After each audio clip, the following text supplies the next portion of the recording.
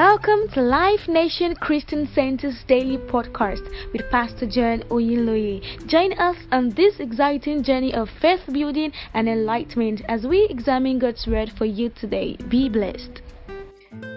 You're welcome again to today's episode.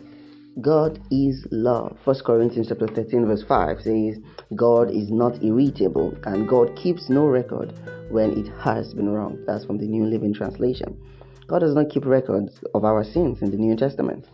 The moment a man comes to Christ, he receives the gift of the forgiveness of sins according to the sacrifice of Jesus Christ. Romans chapter 4 verse 7 to 8 says, Blessed are they whose iniquities are forgiven and whose sins are covered. Blessed is the man to whom the Lord will not impute sin. The man that the Lord will not impute sin is the new creation in Christ Jesus. Hebrews chapter 8 verse 12 says, For I will be merciful to their unrighteousness, and their sins and their iniquities will I remember no more. It will never remember them. You see, we might be tempted to believe that God sees us in the light of our past sins. But God keeps no record of our sins. He doesn't have a book for it. There's only the book of life in heaven. The Bible says if a man be in Christ Jesus, he is a new creature.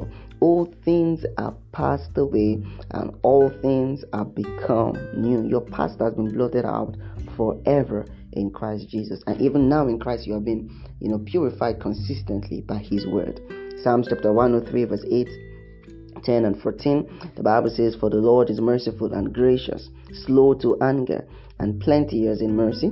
He hath not dealt with us after our sins, nor rewarded us according to our iniquities. You see that? For as the heaven is high above the earth, so great is his mercy towards them that fear him. Now verse 12 says, As far as the east is from the west, so far hath he removed our transgressions from us. Like a father pitieth his children, so the Lord pitieth them that fear him. Verse 14 says, For he knoweth our frame, he remembereth that we are dust. God is not like a mortal man that would use your past against you. When you come to him, he blots your past and he doesn't remember them. In the past, you might have done terrible things, but he doesn't see you that way no more. He sees you as holy and perfect. Some may think that God is tired of them. They feel that because they have come to him 100 times on a particular issue and right now he is fed up of them. But that's not how God sees you. He doesn't keep a record for your past issues. You see, every time you come to him on a fresh slate. To you, you might have come 100 times, but to God, that is the first time you came.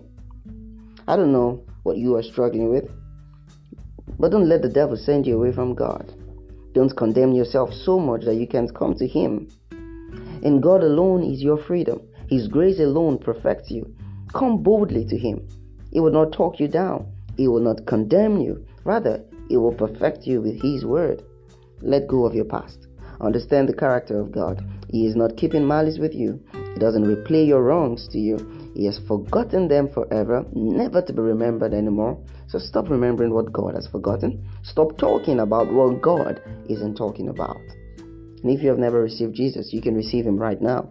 Say with me. Say, Father, I believe that Jesus died for my sins and was raised for my justification. I receive the forgiveness of sins and the gift of righteousness. I confess Jesus as my Lord forever. Amen. Congratulations, you are now born again.